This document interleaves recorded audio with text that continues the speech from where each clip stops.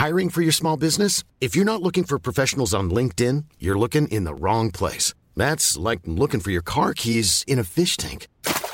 LinkedIn helps you hire professionals you can't find anywhere else, even those who aren't actively searching for a new job but might be open to the perfect role. In a given month, over 70% of LinkedIn users don't even visit other leading job sites. So start looking in the right place. With LinkedIn, you can hire professionals like a professional. Post your free job on linkedin.com/people today. Welcome back to the Lanterne Rouge Cycling Podcast with Benji Nyson. This is our Giro d'Italia Stage 17, Vuelta a España Stage 2 recap, both brought to you by Le Col. Running dual Grand Tours right now. Everyone's running on fumes. You, me, Benji, the riders, but we're grinding it out because, we've only got about 3 weeks left of this season, just under 3 weeks left. And before we know it, racing will be gone for 2020. So we're making the most of it while it's here. As I said, the podcast is brought to you by Le Col, our partner for the Giro and the Vuelta. They produce performance road cycling apparel and they provide the kit to Bahrain McLaren in the Pro Peloton. Bahrain obviously having a very good day with Tratnik winning a stage yesterday in that Le Col kit. We saw another man today in the bright orange up there, pretty prominent in today's Giro stage. So Bahrain have actually had a pretty good Giro in going in the breaks. If you want to check out Le Col, you can go to www.lecol.cc, link in the description, and enter checkout code LR Giro 15. That's all caps LR Giro 15 for 15% off that checkout. But moving on to Giro Stage 17, Benji, we spoke about this course design. Our services are available for consulting if any race organisers want to hit us up, or Flamme Rouge for designing courses. But we spoke about this on the preview, and they had the climbs in the wrong way around, unfortunately, in terms of their difficulty for an exciting stage. It's 204 kilometres, starting in Bassano del Grappa, where the Le Col factory is, and then they did the two hardest climbs of the day first. Two count ones. Forcella Valbona, 21.5 Ks, about 6.7%, nothing to be trifled with. And then the Monte Bandone, which, despite having the same average gradient as the Valbona is, and the same length really, it had steeper sections. There's like a plateau in the middle, so it's actually a much steeper climb in. About the middle third, or the last third, was actually quite hard. So that was in the middle. That crested like 80 Ks from the finish. So that's a long way from the finish if there was a GC man trying to go solo. That was our problem with it. Then there was a Cat 3, Passo Dorone, 10.5 Ks, 6%, not that steep.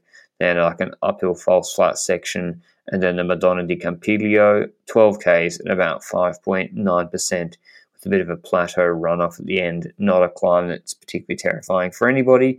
With good weather conditions, not much rain, and that sequencing of climbs, we didn't really expect too much from the GC men. But a breakaway obviously went, and as in all these Giro stages, the GC teams were content to let it get a pretty comfy gap, Benji.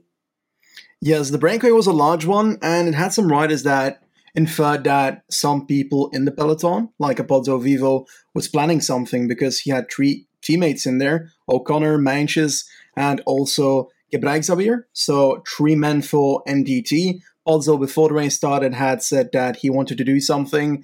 So if he wanted to do something, like you said, he'd have to do it on the first few mountains. Looking at the rest of the breakaway, we have the likes of Bice, once again. He was the guy that is currently leading that kilometer classification in the breakaway.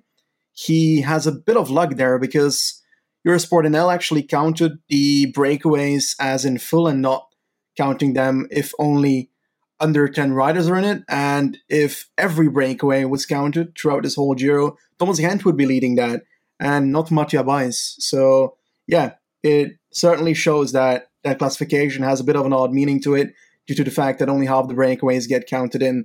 Nonetheless, De La Parte CCC together with Zakarin, probably the strongest climber of the two.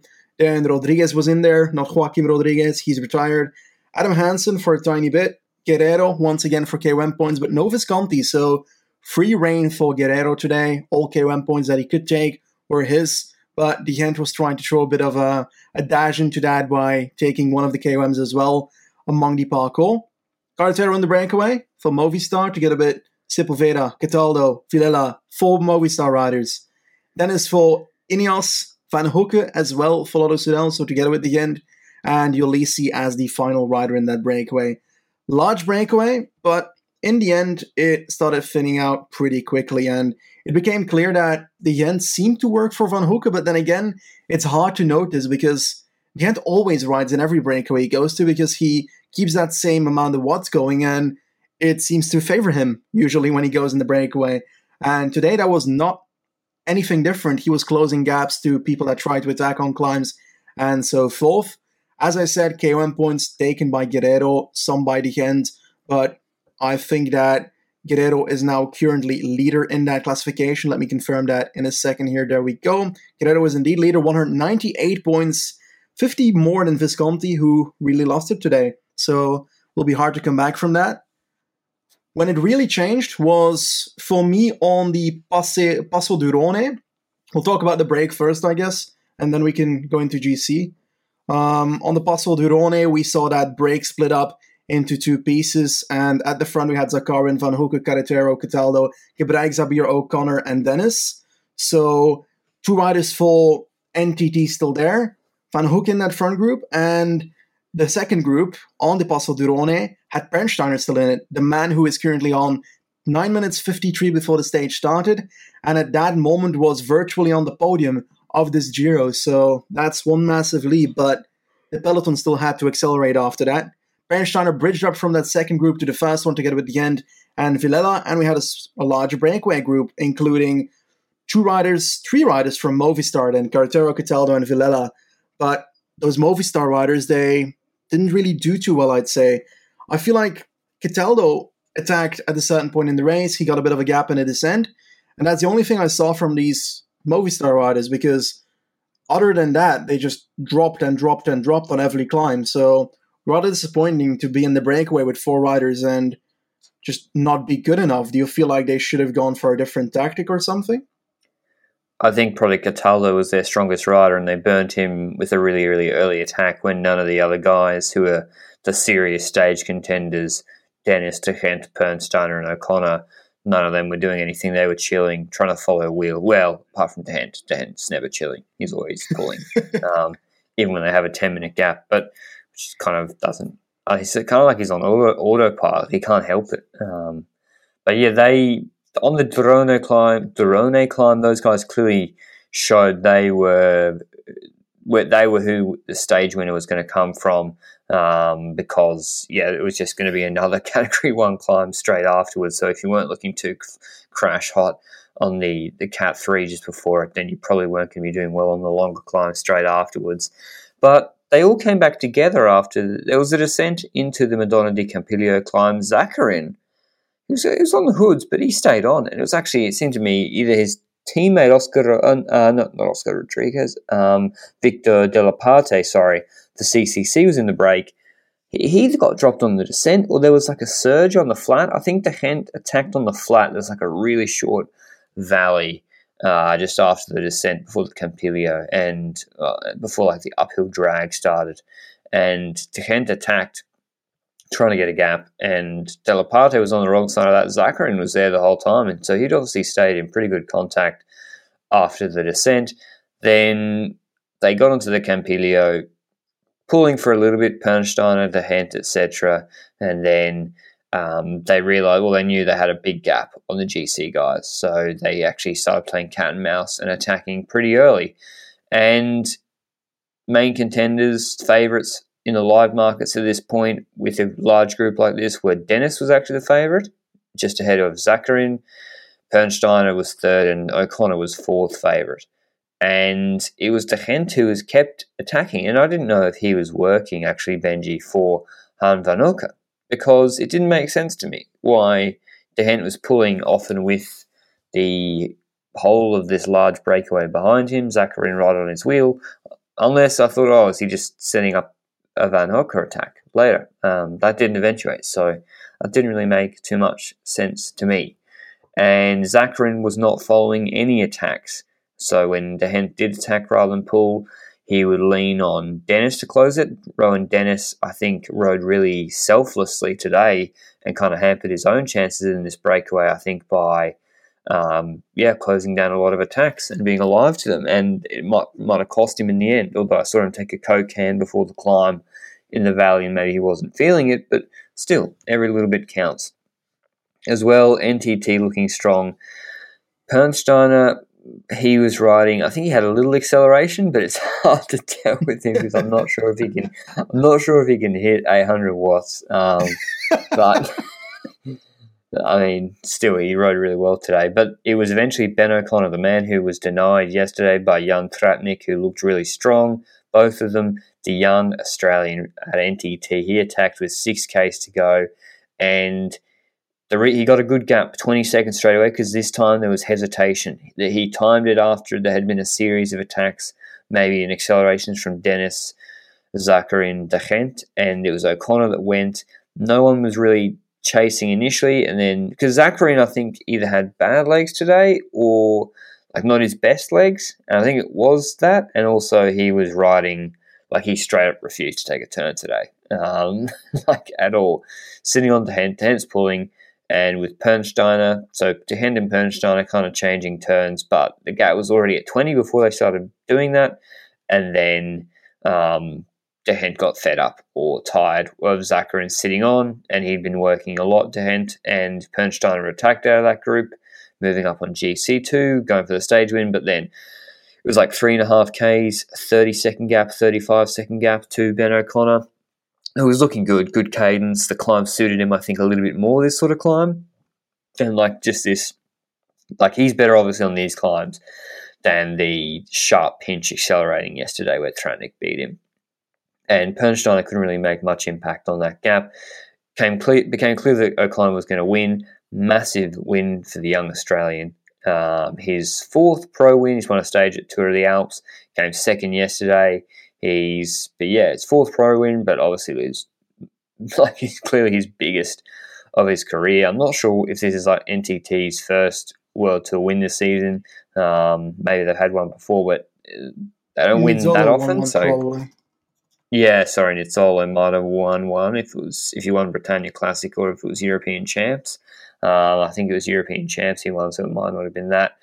And then Pernsteiner came second, so he moves up a lot on GC. The Austrian from, I think, 15th to 11th. He's now ahead of Jakob Fuglsang. Third on the stage was De Gent, beating Zakarin in the sprint. Fourth, Zakarin. Fifth, Frank Heaney. And sixth, Van Ockeln. We don't really need to go through the rest of the remnants of the breakaway. So, yeah, massive performance from Ben O'Connor. We've got a lovely stock of young climbers for Australia. O'Connor's not that young. He's 24, but, yeah, him, Hindley, I think Power, if he keeps getting a little bit better, Stannard in the rolly stages or Giro dell'Apennino style climbs or races, Seb Berwick, etc. I think, yeah, we got stuff to be excited about as the young Australian climbers. But yeah, did you think there was any chance that they could bring O'Connor back, Benji, or once it went to 30 seconds, were you like, it's lights out? I hope that Pernsteiner had something in him because I had an ongoing bet on him. Unfortunately, that didn't turn out. He went up second, so very sad day for me today. In general, I do think that Pernsteiner is the kind of rider that has to do it from keeping up the same kind of pace. He does not have any acceleration. He's like the Tim de Klerk of climbers. That's how I see it. Because this man had a bit of an attack when he got away from that second group, but it was nothing with serious acceleration. It was more because De Gent didn't really respond to it, hoping that Zakarin would make a move. And it was kind of similar towards Thomas De Gent and Rubio in that earlier stage in the Giro. So Thomas De Gent in similar situations, once again, stuck with people that are behind him. And you could call him a wheel sucker, but that's a horrible joke. Anyway, GC, let's jump into that because there was some action there. At the start of the stage, we had the Koenig really move up, and it wasn't really to keep the gap to the peloton under 3 minutes or something. It was to keep it at a margin where I think Bernsteiner doesn't bridge up and become the pink jersey wearer magically. And they did that quite innovatively in the sense that in the descents, they came a bit closer. On the valleys, they rested a bit.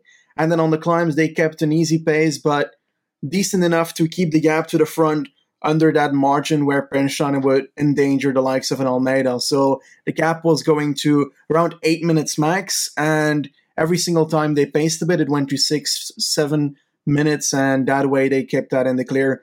But I expected more from people, but on the other end, I didn't, because we said it yesterday that on the Bondone, the second climb of the day, there could be action and there should be action, but it is too far from the finish line with that Verone in the middle of that action can happen. I think we spoke about it yesterday. I brought it up that I don't think that GC was going to make a move on that climb, and it was exactly that. They rode that climb at the pace of Ilio Keisse, of all people.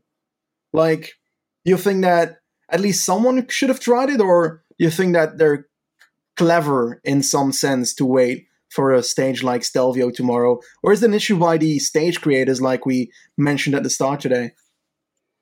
Yeah, I'm not going to blame the riders because you're taking a big risk to attack with 80 Ks out on a climb that isn't that hard. Like, how often do we see that happen successfully? Froome, in 2018, best Grand Tour rider of his generation, does that with a strong team with Kenny Elissonde setting that up on a much harder climb with Zoncolan and having a shredded GC group behind. So, and that worked. So we don't have a lot of those situations or factors here today. We have a climb that's not as steep, Bondone. We've got a stage that's not as hard afterwards because the Campiglio is not that difficult. And we've got probably a lot more GC riders that would contribute to a chase, probably 6 or 7. And the person who would do that, and is the most likely to do that, Nibali, who I think has okay legs, has no teammates to set it up. So it doesn't make sense, and it can't happen. And that's why it didn't happen. Sunweb aren't 3 minutes behind. Sunweb are like 15 seconds behind Almeida. We've got the Stelvio stage tomorrow, which everyone's thinking about probably when they were doing this stage today. So it was energy conservation, and maybe they were going to have a little bit of a sprint at the end. But that's what we thought would happen. We thought, okay, it makes sense, all logical. Gets on to the Passo d'Arone, they're chilling too. They've let the break go. Quick Step still pacing, and then they get onto the Campiglio, which I don't know if if we called it a fake news climb. It's not. It's pretty much, it is what it is. You know, between 5 and 6%, etc. A little bit flatter at the end, and Sunweb started pacing with Hamilton, and I was like, come on guys, I just tweeted a nice thing about you yesterday or the other day.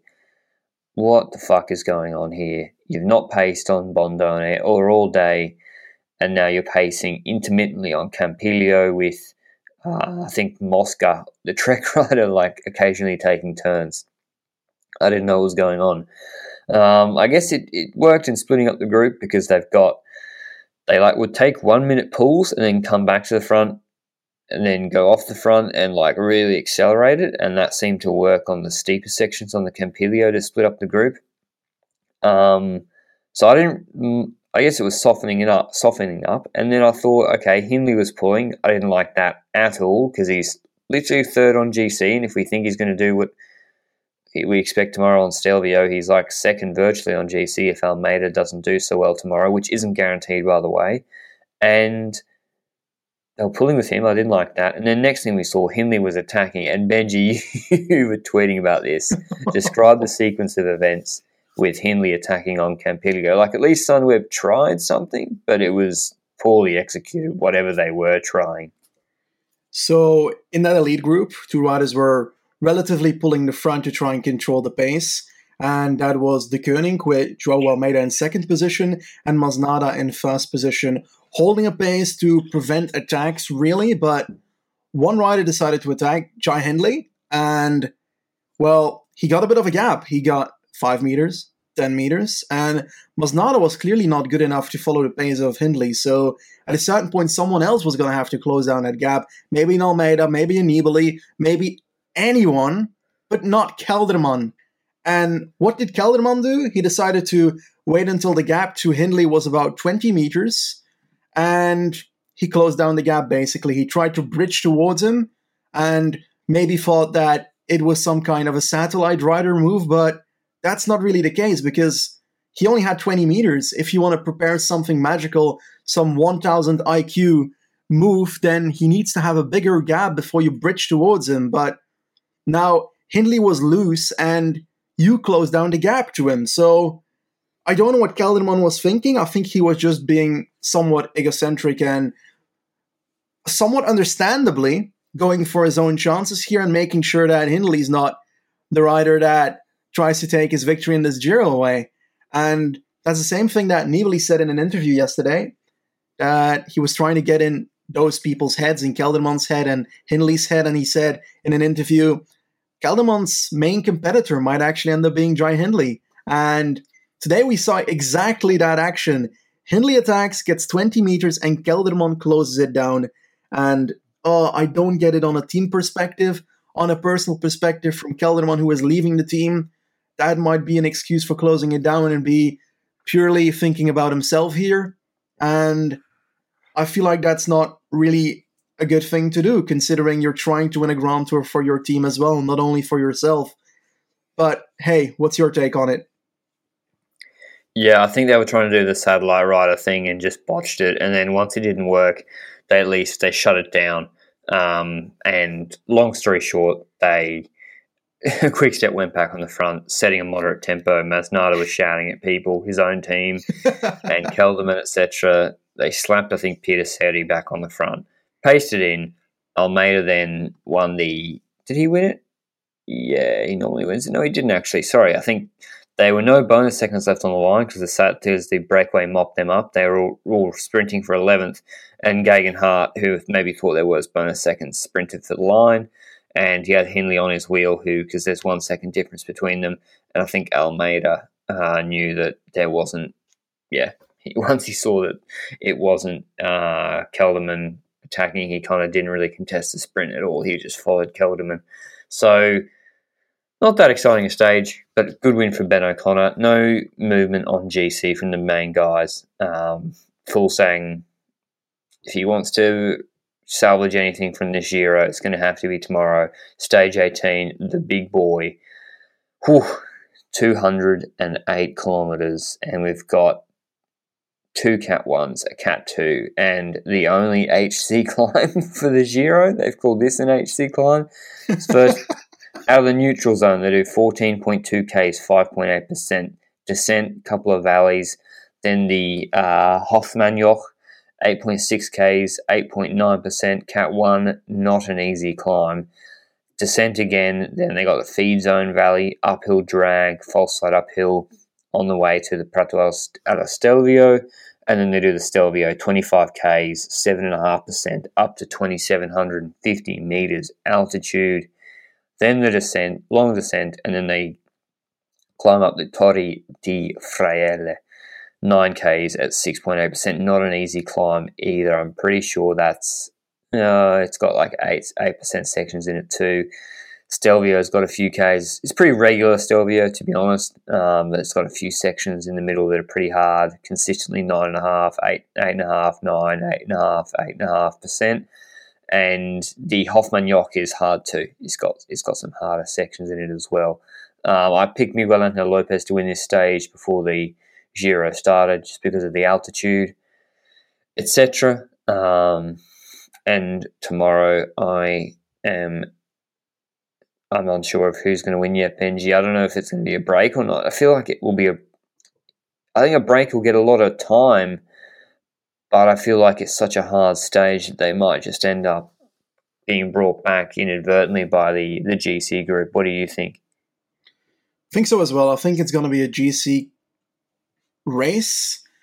And, well, for my pick for the breakaway, if it does come down to a breakaway, I'm going to bring you back to a historical, monumental moment in Belgian cycling where Thomas de Gendt ended up taking a place on the podium of the Giro there in 2012. What a wonderful stage. And it is somewhat of a biased pick, gotta warn you there. This is a completely biased pick, but I think that if it comes down to a breakaway, Thomas de Gent will repeat history. And he won't come onto the podium of a Grand Tour, but he might want to redo it because it's a Stelvio and he's got a history here. So I'm going to call him if it comes down to a breakaway. Someone I want to be in the breakaway is the two riders I've been shouting at to go in the breakaway for the whole Giro, but they haven't. So I'm going to shout at them again. Please go in the breakaway, Walter. Please go in the breakaway by a Panther. You're sitting in the top 25. There's nothing to be gained by being 24th in GC. Maybe you just want that to say after this year, well, I got a top 25 at the Giro, but what if you can get a victory on the Parco Nazionale dello Stelvio climb? No, that's the finish. I mean, the Plato dello Stelvio, right? Or is it? I don't know the climb name, actually. I don't know. Stelvio. Passo dello Stelvio. That's it. I don't know what Valter's been doing in the Giro. Maybe he's not well. I don't know. I don't know either. But if it comes down to GC, well, I could either go for an extremely biased pick and go for Nibali, because I hope that he makes a move as a Nibali stan myself. But without a team, I see it very unlikely. He's lost everybody. He's got Antonio Nibali and Mosca, and he's not going to do it with Antonio Nibali and Mosca. And because of that, I don't see him dropping most of the Sunweb team on that climb, except for if he goes early and really does it 1v1 and probably blows up himself after a while doing so. So I find it really hard to think about that and make sure that he can get away solely. It will be fought on the Stelvio for me, I'd think. I'd expect it to be there. 25 kilometers of climbing, you can't just neglect that as GC guys. And if I have to go do a non-biased prediction, I think that Tao Geoghegan Hart is going to win the stage, and he's going to come very close to taking the Maglia Rosa. I think that Sunweb's going to fuck up in their Hindley versus Kelderman effect. I'm going with the back-to-back Australians and going with Hindley to win the stage. If it was on the top of the Stelvio, the finale, I'd maybe not, but the last climb I think suits him pretty well. I think if Kelderman doesn't bring him back today, maybe if it was a harder climb as well, he would have got a nice gap and won the stage, or would have gapped the GC riders. But who knows what will happen tomorrow. It's a beast of a stage. Probably the most calories they're going to burn, you'd think, in any of the stages. So it's going to be cold. That descent off the Stelvio is going to be sketchy, you'd think. So, yeah, who knows what could happen. Maybe someone gets a big gap on the descent. I'm not sure how good Hindley is at descending compared to the other riders. Wouldn't even surprise me if Almeida does well, to be honest, because he's pretty good on the descents and the flats, etc. But moving on to the Vuelta Stage 2. Pretty simple stage, as we said, from Pamplona to Lecumberri. 3 major climbs. A Cat 3 of no real moment, 7.2 Ks at 4.8%, 6.8 Ks at 5.7%, the middle Cat 3. None of them are going to present any issues for any GC riders, except Chris Froome. And then the last climb of the day was the Alto de San Miguel de Aralar, which is 9.5 Ks at 8%, which is a very difficult climb. It's like on those cement blocks. It's not like real bitumen, and it's like an irregular gradient too, really steep. Then they got a descent with, an irregular descent all the way into Lecumberri, 151 Ks, 3 climbs, and Jumbo-Visma and Movistar were not having a bar of the breakaway once again today. I can't even remember who were in the break, Benji, because when I see it's being held at 90 seconds, I'm just like, you're doomed. So enjoy the TV time, and I'll wait until you get brought back. Yeah, the breakaway felt pretty doomed at the start. They kept that gap pretty low with the likes of Aramburu in there. Alex Aramburu, I would have loved for him to have an opportunity here, but it didn't really turn out. I can already spoil that. Amirel for FDG, Groupama FDG. And we've got Tim Wellens for Lotto Soudal, second day in a row, so he's clearly trying something. Hiver for Tour Direct Energie, Total Direct Energie, not Tour Direct Energie. That's not a thing. Serrano for Caja Rural, we saw him a bit yesterday, but was in the break today. So a break of 5 riders, some decent riders in there, some solid breakaway riders, but the gap was being held relatively at 3 minutes at the start. And it was only on the Puerto de Urbasa, the second climb of the day, where someone of that breakaway decided to make a little bit of a move.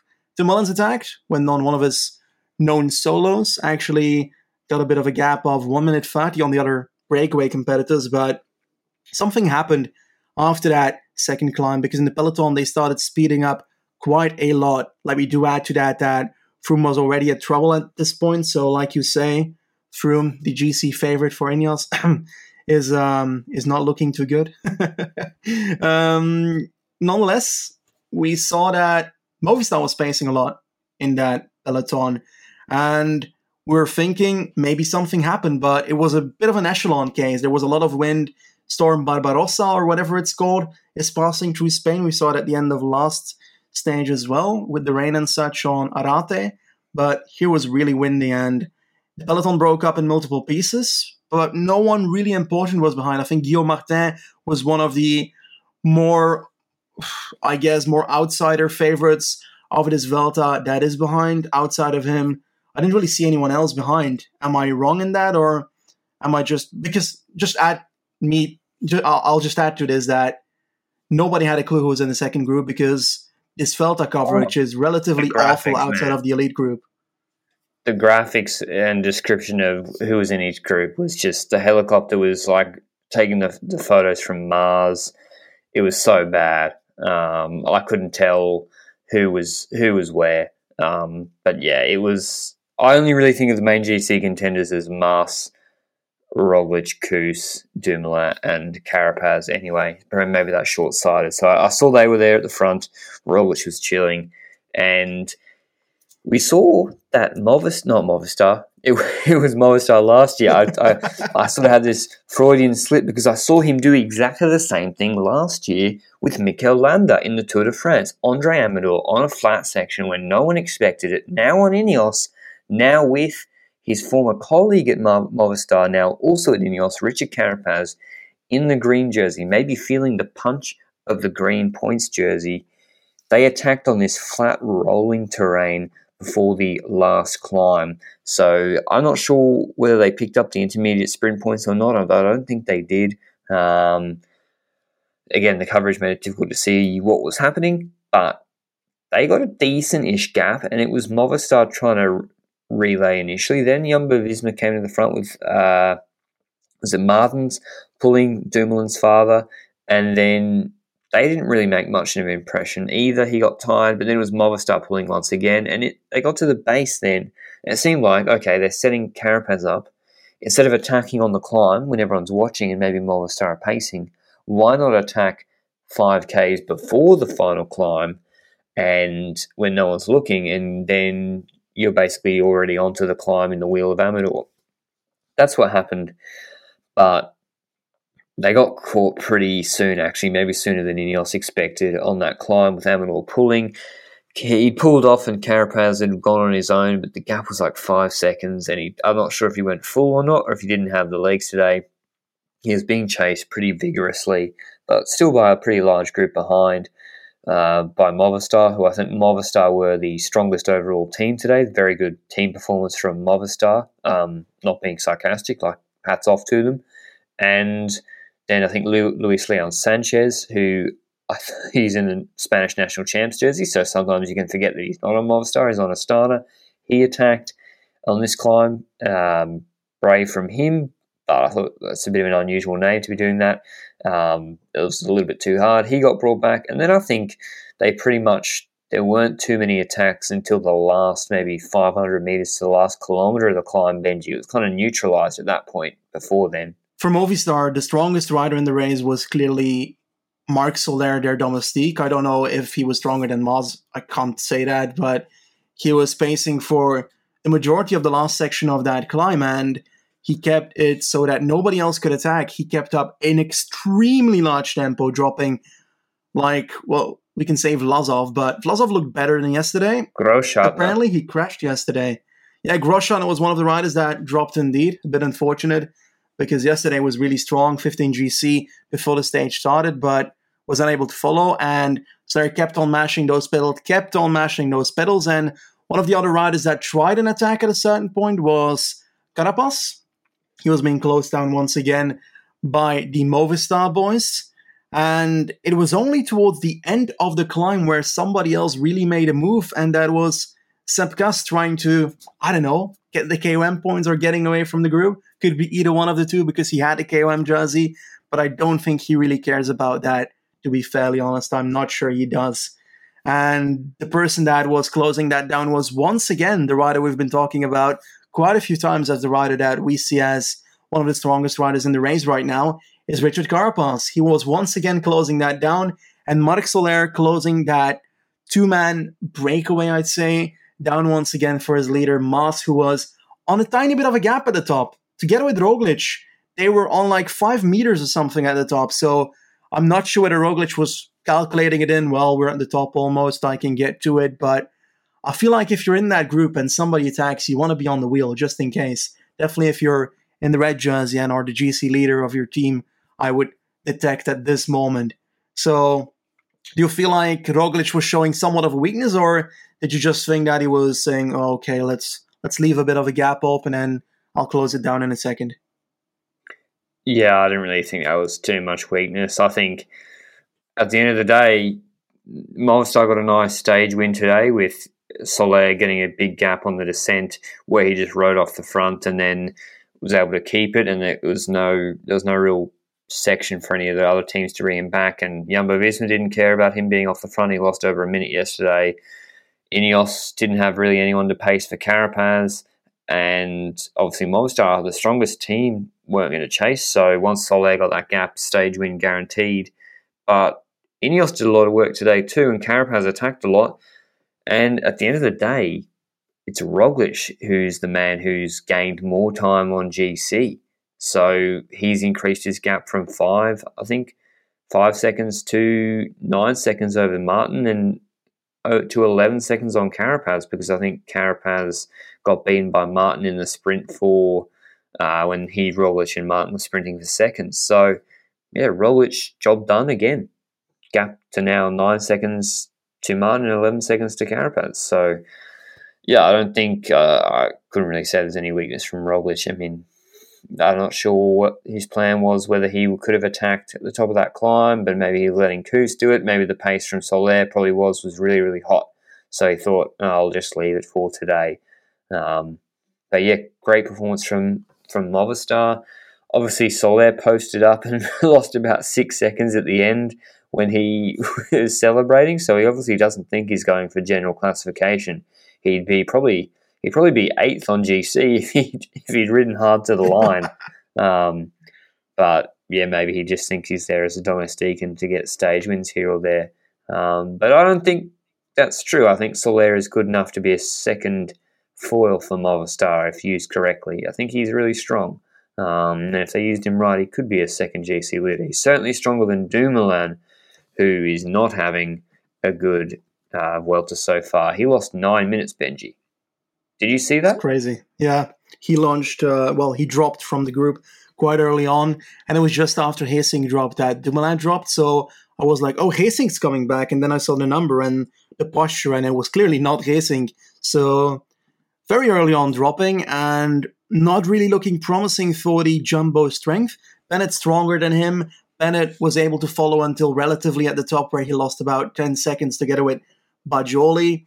And Bajoli lost more time than Bennett in the end. So Bennett was able to get rid of Bajoli near the top and close on the gap again a bit more towards the group. So I don't know. I feel like Bennett, Kuss, and Roglic are the 3 members of that team that are looking the strongest. I might have been a bit too harsh on Jumbo yesterday, in the sense that they had like 5 riders in the top 17, but I generally didn't notice Hastings coming back, finishing 12th. But I wanted to throw that to you. We've seen in yesterday's stage that Robert Hastings is working for Jumbo. We've seen domestiques well for that team. And yesterday, I felt that Hastings just kept on riding till the line, even when he was dropped. So as a GC rider, you would say to your domestiques, most likely, if you drop, just loosen up, because you might as well save energy for the rest of these 17 days still in this Grand Tour. While Hastings did the opposite and just went AWOL till the line and finished 12th on that stage yesterday. So maybe he's not really doing the same tactic as an Ineos domestique. When he drops, then they basically just sleep halfway and try and survive till the line without spending any energy at all. So it's a bit of a different tactic, it seems. But today he seemed like Hissink did actually loosen up and lost 15 minutes. So I don't know why he did it yesterday, I think but there's a reason yeah. yesterday. It was to help Dumoulin, who dropped. So he was like, get back to Dumoulin and try and pace him back. I think Yeah, that it's a was good the call reason. then. Yeah, because he Um, actually ended in the Dumoulin group, so good call actually. So all in all, that team is looking strong. Ineos looking stronger than at the Tour de France for sure with Carapaz and, well, Amador, who is looking like a monster here. Sosa a yeah. bit under my expectations though, but I feel like there's any team outside of those that is doing as good. Do you think Movistar is on the level of Jumbo here?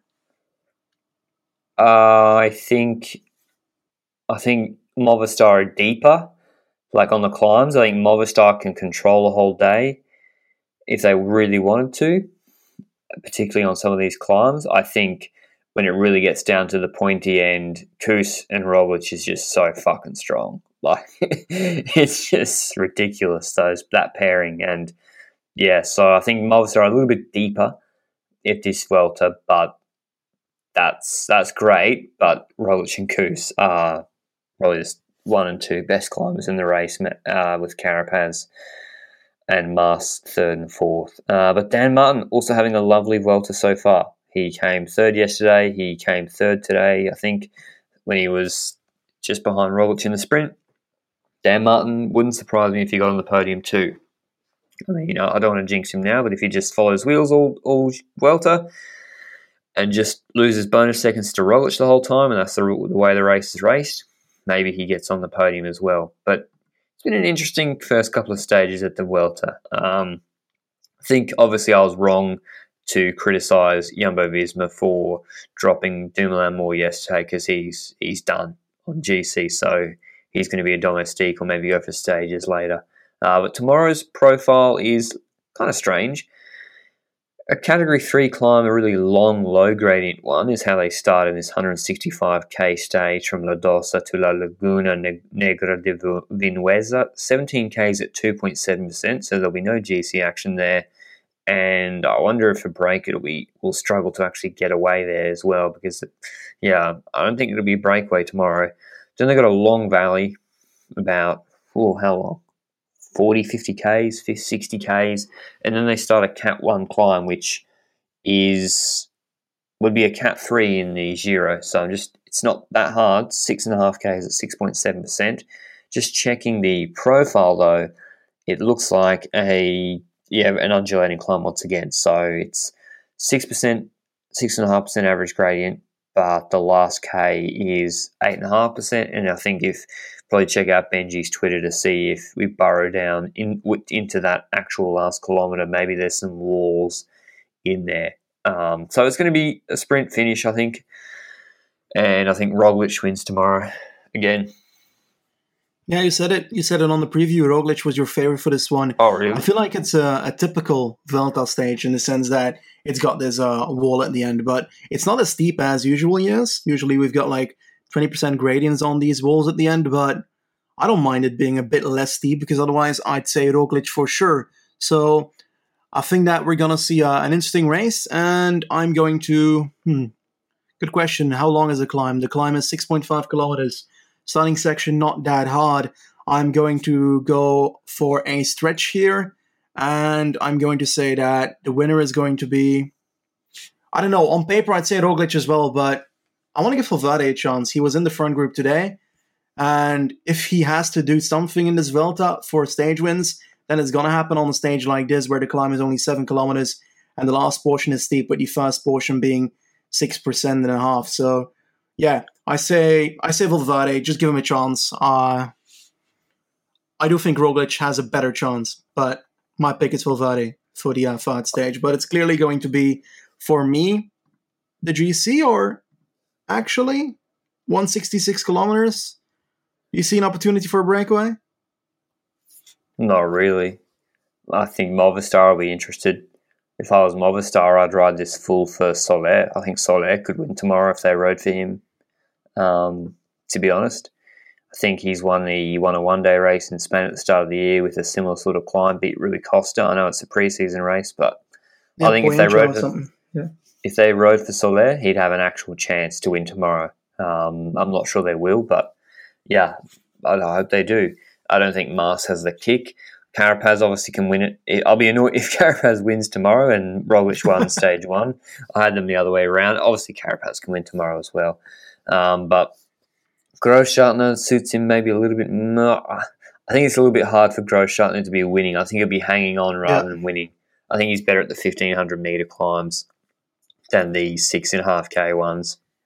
But just trying to give people a bit of an outside pick for tomorrow's stage. It's always a bit boring to just go Roglic and Dan Martin. Dan Martin could win too. Yeah, true. I guess but he's so close on GC. Roglic will just be marking him. He'll be marking him so closely. And Michael Woods looks ill or suffering from that crash, rather not ill, injured. So he struggled a lot today too on a climb. Before it even got hard, he got dropped. So I don't see him contending for tomorrow, even though it's like Milano-Torino finish. You'd think he would be up there, but I don't see it. You got any roughies, any outsiders, Benji? Not really. I don't think it's going to be an outsider, so there's no real point diving into them for this one, I'd say. We don't really have that outsider that has the ability of launching away on the climb and just being far already on GC. I don't think Vlasov is going to do anything here. I don't think Martinez is going to do anything here.